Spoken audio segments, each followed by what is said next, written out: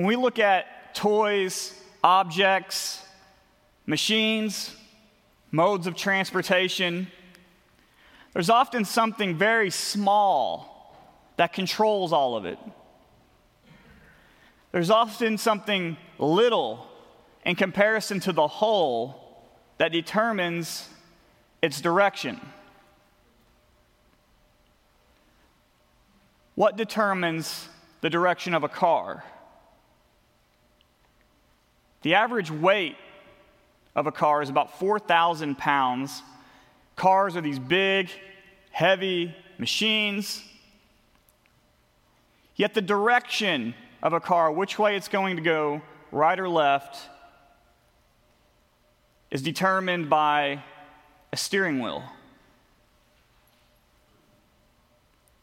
If you think about a ship, we could say the rudder determines where it's going to go.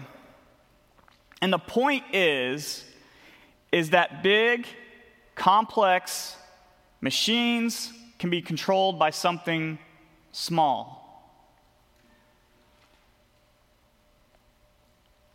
And my question is, Scripture tells us, and you probably already know the answer to this question, but there's something relatively small in comparison to the whole that controls humans.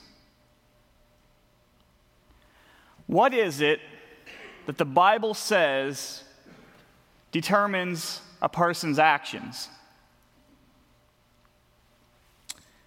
That's what we're going to look at today. Last 2 weeks ago now, we looked at the conversion of the Philippian jailer. And chapter 16, it ends with the leaders in Philippi. They're worried because they had beaten Paul and Silas. And they were worried because they found out that Paul and Silas were Roman citizens. And so, when they find this out, they quietly go to the jail. The rulers of the city go to the jail. They take Paul and Silas, and they ask them to quietly just leave the city, just move on. And that's where we are in our text. So they leave the group leaves from Philippi, and they go to Thessalonica. Look at verse 1. Now, when they had passed through Amphipolis and Apollonia, they came to Thessalonica, where there was a synagogue of the Jews. So they're in Thessalonica, and they go to a synagogue, and they're there for 3 weeks. Paul teaches people at the synagogue about Jesus for 3 weeks. And notice, look at verse 2, that it's on the Sabbath. It says, and Paul went in, as was his custom, and on the 3 Sabbath days he reasoned with them from the Scriptures. I want to say Paul and Silas and Luke and Timothy, they were not celebrating the Sabbath. They were using the Sabbath as an opportunity to teach, because the Sabbath was a time when the Jews were already gathered together. What was the Sabbath? The Sabbath, we talked about the temple before. The temple is sacred space. The Sabbath is sacred time. It's a symbol. In eternity, we will have never-ending spiritual rest with God, provided by God. And the Sabbath was that eternal rest that we will have with God, brought for one day into the present.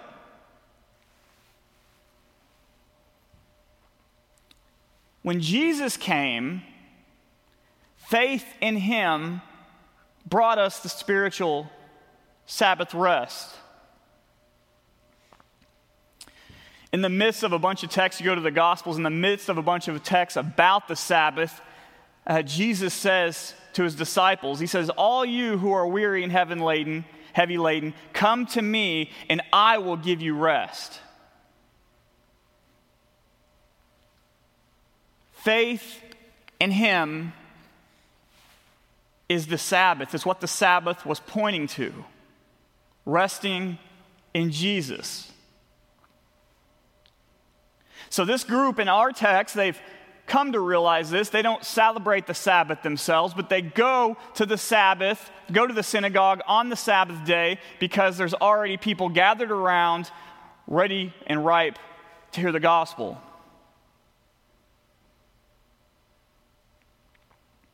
What's the content of Paul's teaching? What's he teaching them while in the Sabbath? Look at verse 3. It says, explaining and proving that it was necessary for the Christ to suffer and to rise from the dead, and saying, this Jesus, whom I proclaim to you, is the Christ. So, essentially, they're sharing the gospel. Paul is sharing the gospel. They're teaching about Jesus' death, they're teaching about his resurrection, and they're teaching that Jesus was and is the Messiah. Now, to a Jew, which the Jews are the ones that are hearing Paul teach, it would have been a stumbling block to believe that Jesus was the Messiah because he died to the Romans.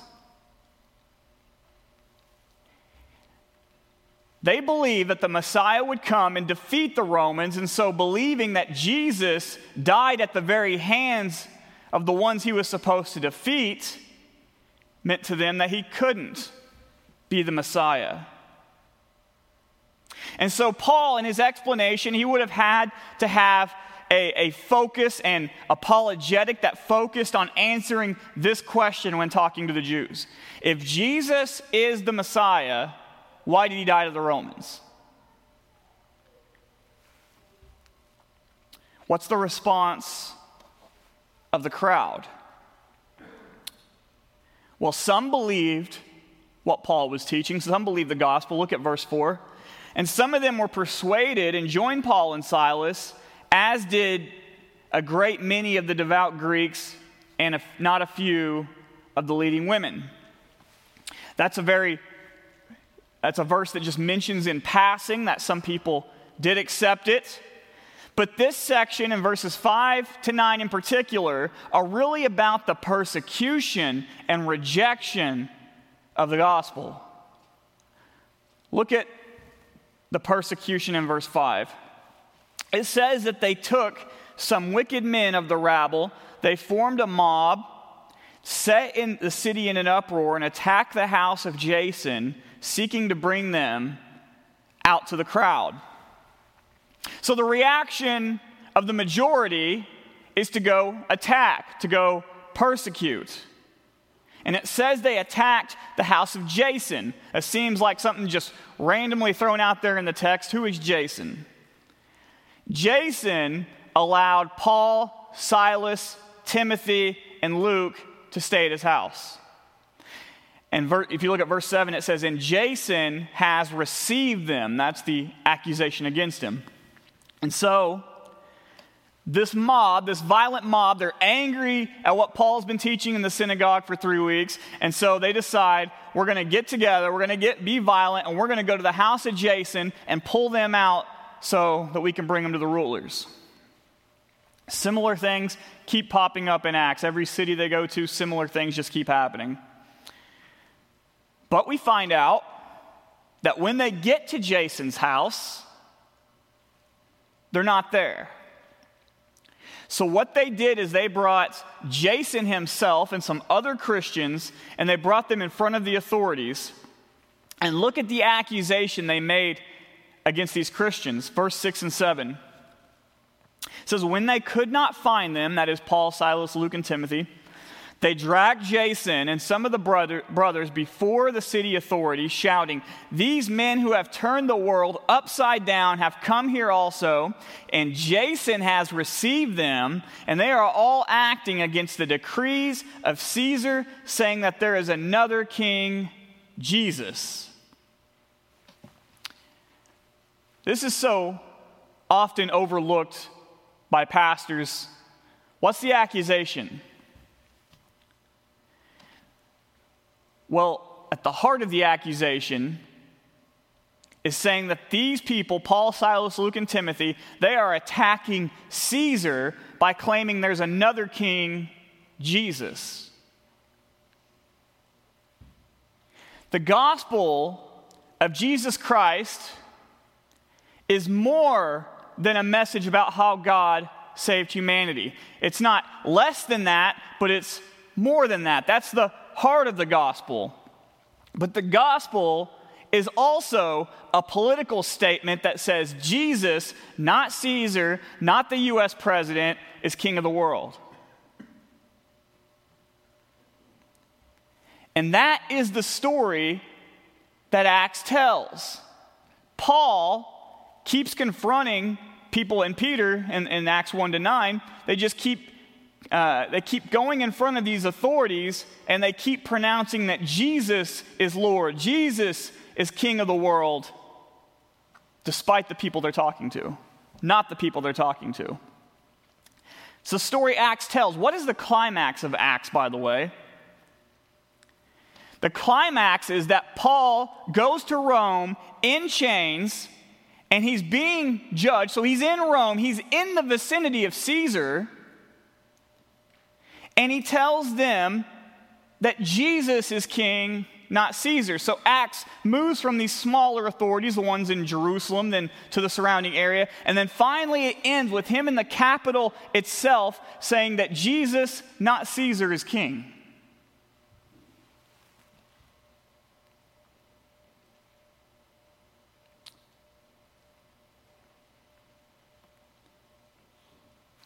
And so, our text should perplex us. Because the Jews wanted a Messiah that would defeat the Romans. And yet, in our text, we have Jews complaining to authorities that they're saying Jesus, not Caesar, is king. They wanted a Jew to take Caesar's place. They didn't care if Caesar was dishonored or that he had a rival. So why would they complain that Paul and the others are teaching this against Caesar? Why do they even care? If you go back up to verse 5, we get the answer. It says the Jews were jealous. So at the root of this mob that they created, at the root of their rebellion and accusing them before the rulers, is a jealous heart. Just as we talked about how a steering wheel directs a car, the heart has determined that they will rebel. The heart has determined that they will create a mob. The heart here has determined that they will drag them before the authorities.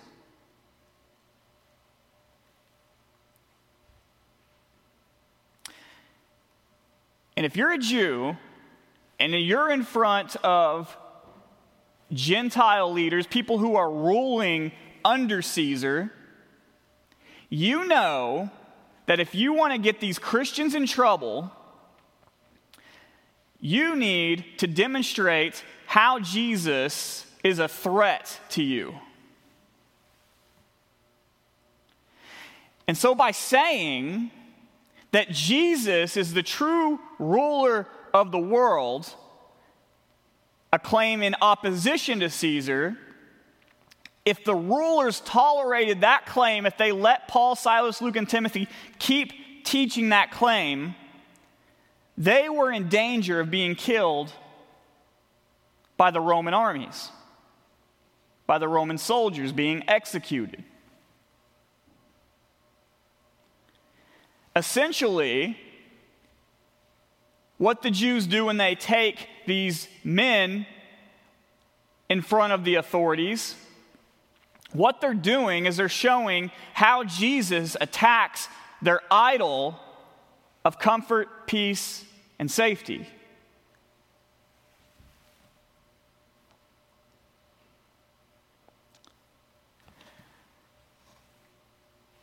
So threatening to take away a person's idol, comfort and safety, that the Romans won't kill us, that leads to their persecution.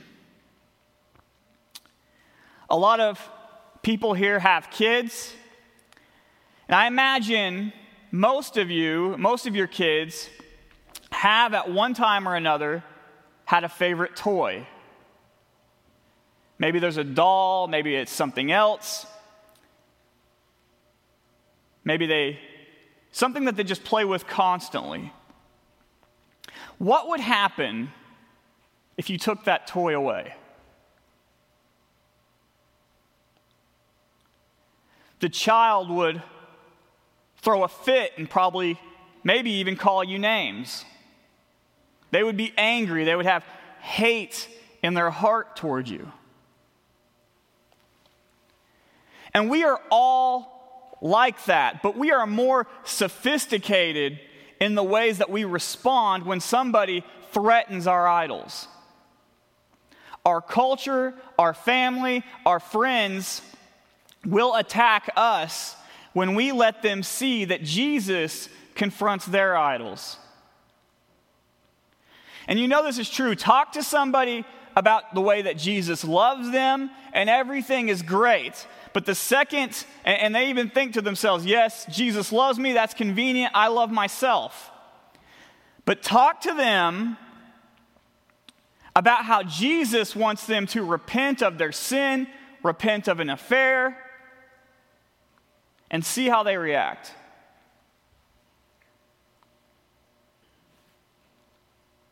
They'll hate the message and they'll hate you. Jesus is great to almost everyone until you tell them about how Jesus wants them to give up their sin. And it's the same with us. Even after we come to faith, our love for the world, our love for materialism and other things, these sins begin to retake the throne of all of our hearts. And when we have a brother, a sister, a spouse, someone come to us and say, I think you might be liking this too much. I think you might be indulging in this too much. How do we respond? Just like the child having their toy being taken away, we get defensive and we start attacking.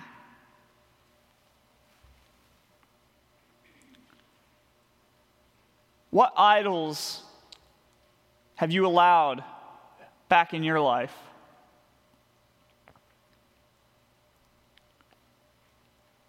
Go to Jesus,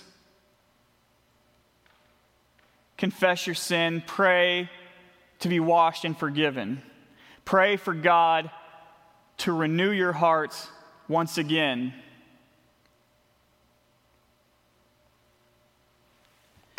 So we've seen that when people confront an idolatrous, jealous heart with Jesus, the response to Jesus is persecution. The response to the people given the message is persecution. But what about a soft heart?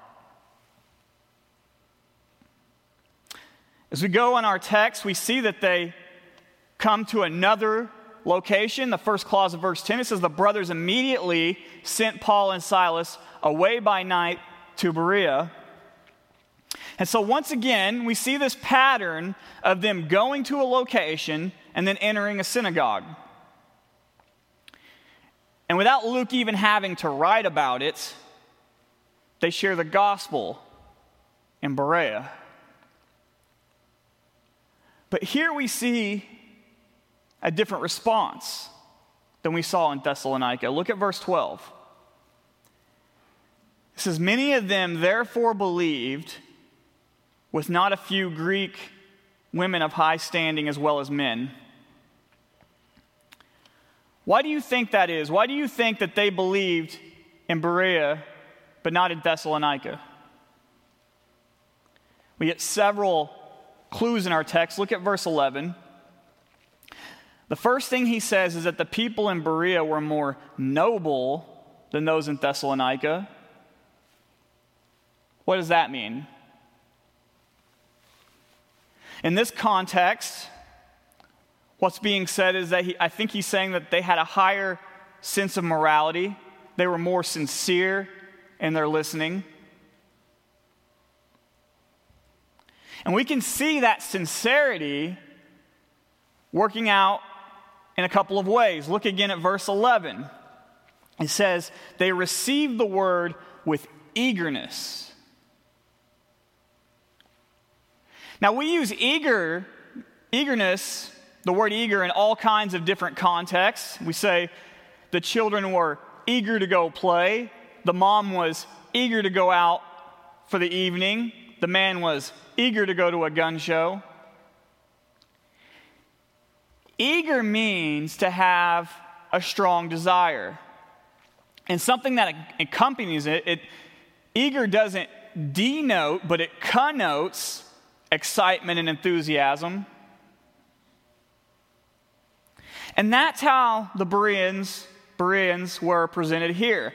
They were excited, they were enthusiastic, and they desired to receive the good news of the gospel. And look again at verse 11. It says, they examined the scriptures daily to see if what they were saying is true. So they listened to the gospel with eagerness, and they would go, after they've heard the gospel, they would go home, maybe all week, and they would read the Old Testament in light of what they had just heard from the gospel. And they wanted to see if it all added up. And if you think about it, there are many places in the Old Testament that would have started making a lot more sense after you've heard the gospel. The suffering servant king of Isaiah 53, where he gets a blow and it's going to forgive the sins of Israel. But he's also a king at the same time. That would have came together in the person of Jesus and would have made sense for no one else.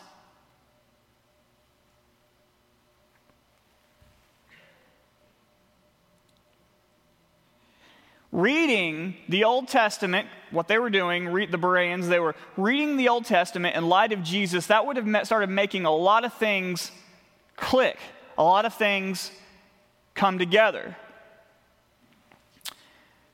The last few verses, well, before we get there,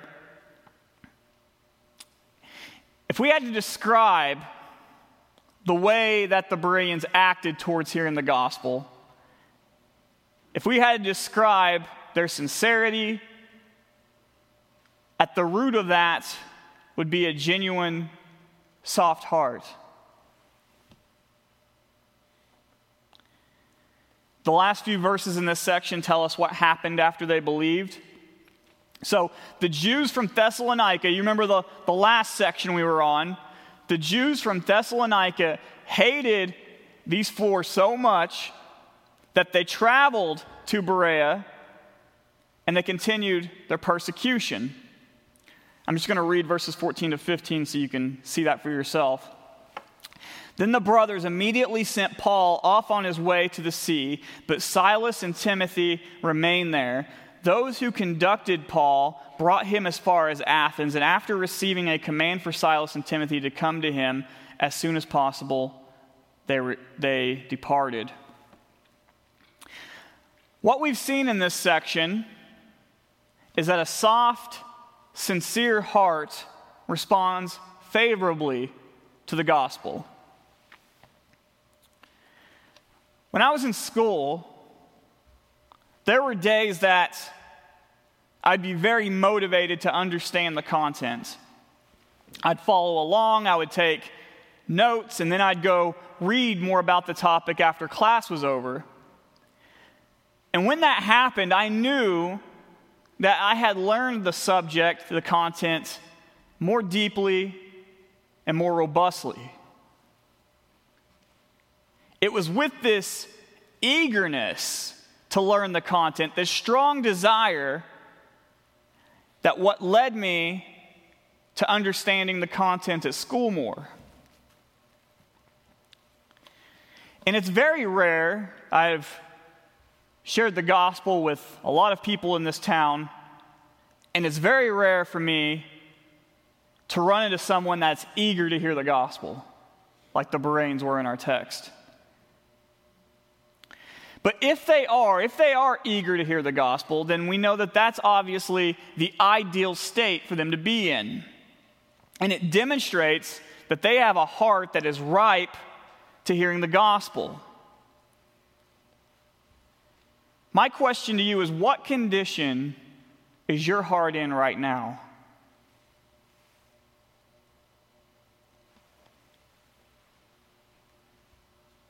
Even though this is talking about the conversion of the Bereans after we come to faith, it's still true that the state of our hearts determine what we're going to get out of the Bible or not.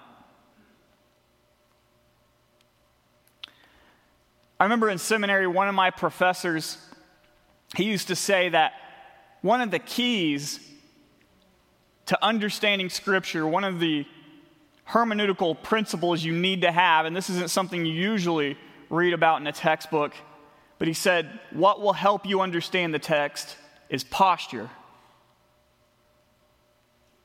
He's not talking about the way that you sit up straight or the way that you're sitting. He's talking about coming to the Word of God with the correct attitude.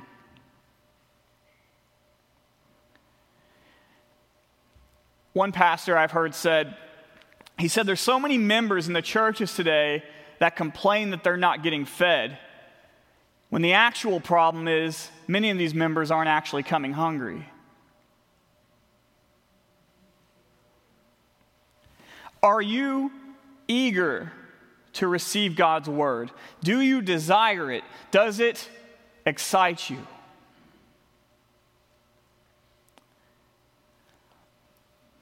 Listen to these passages from Scripture that describe how our hearts determine our actions. Proverbs 4 says, above all else, guard your heart, for everything you do flows from it. Listen to Jesus in Luke 6. A good man brings good things out of the good stored up in his heart, and the evil man brings evil things out of the evil stored up in his heart. For the mouth speaks what the heart is full of. In other words, the heart is at the foundation for our decisions. The heart determines what we do. The heart determines what we say and how we're going to respond to the gospel. So if you hear this, you see the response from those in Thessalonica who rebelled because of a jealous heart. You see the response of the Bereans who believe because of a sincere, eager heart. And you're asking yourself, what can I do to have this heart? What can I do to have a soft heart that responds to Scripture so that I can grow as a disciple?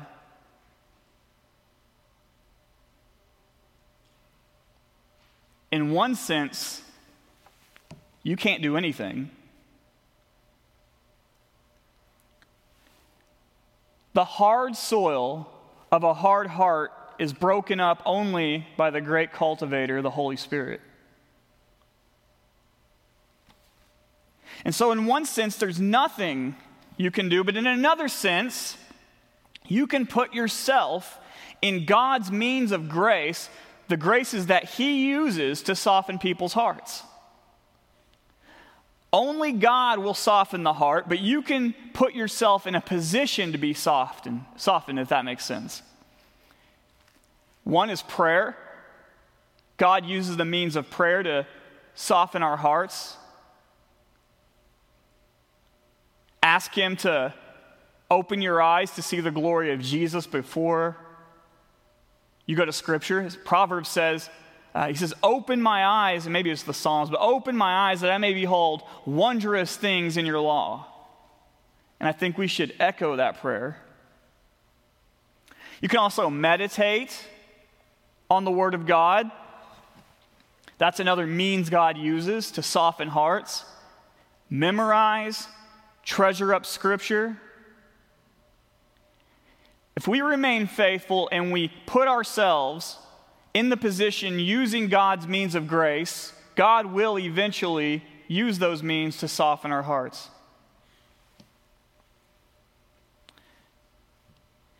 If you're here today or are listening in and you're not sure about believing in Jesus, I pray that you'll consider it this morning. You, like me, like everyone else sitting in these pews, are a sinner.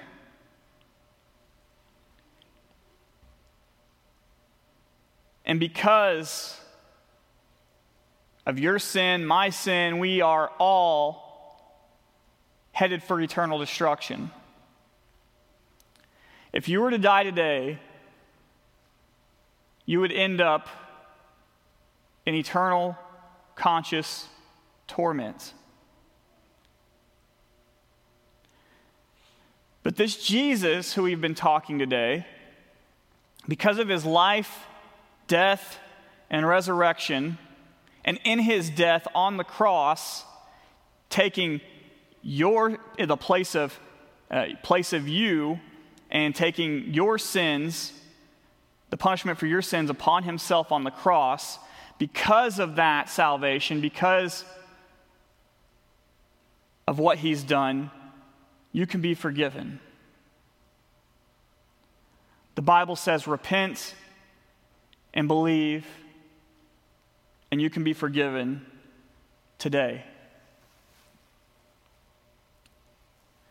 Let's pray.